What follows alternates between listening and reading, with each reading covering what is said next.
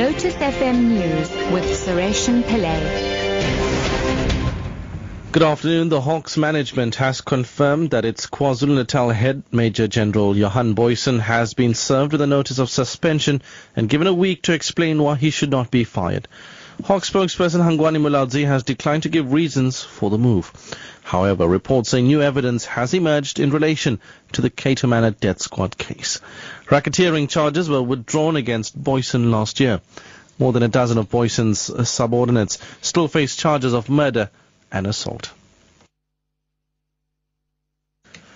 National Prosecuting Authority says charges against one of the suspects in the Jade Panayotu's murder case have been dropped. This after Lutando Sioli turned state witness.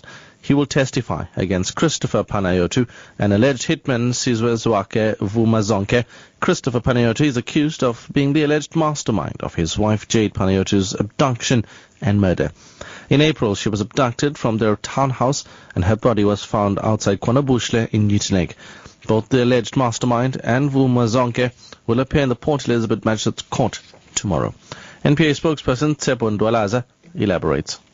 I would like to confirm that as the NPA, we do believe that we have Lutando Sioli as our state witness. He's a 204 witness and we have confirmed that yesterday, and his charges were withdrawn. But we're not going to be able to let everybody know where he's going to be. We're not allowed to actually divulge what's going to happen to him and where he's going to be.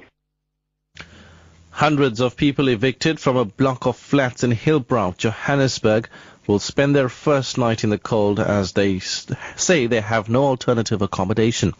The Red Ants evicted tenants of a 5-story building for allegedly failing to pay rent.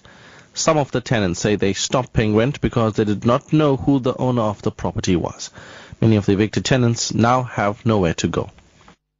I don't have any place to stay, because if you tell me in time that I have to look at another place to stay, but he didn't tell me. So it's like I'm stranded now. I'm not having any place to stay now. I'm stranded. I don't know where I will go to. I don't know where I will sleep. Even if I go ask a place to sleep from people I know, what will I do with my furniture?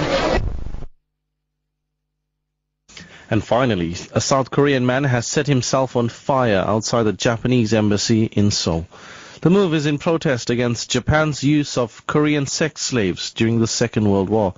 Initially, the 80-year-old man's burns were not thought to be life-threatening, but his condition has since worsened.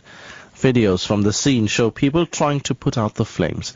The BBC's Steve Evans reports. Every Wednesday, protesters demonstrate against what they see as the continual Japanese refusal to properly acknowledge the barbarity inflicted on Koreans during the war which ended in 1945. The demonstration takes place next to a statue of a so-called comfort woman who represents those raped and abused by Japanese soldiers. On the coming weekend, the anniversary is marked officially in ceremonies in Korea. Your top story at 4 o'clock. The Hawks management has confirmed that its KwaZulu-Natal head, Major General Johan Booysen, has been served with a notice of suspension and given a week to explain why he should not be fired. I'm Sureshan Pillay. Your headlines in half an hour.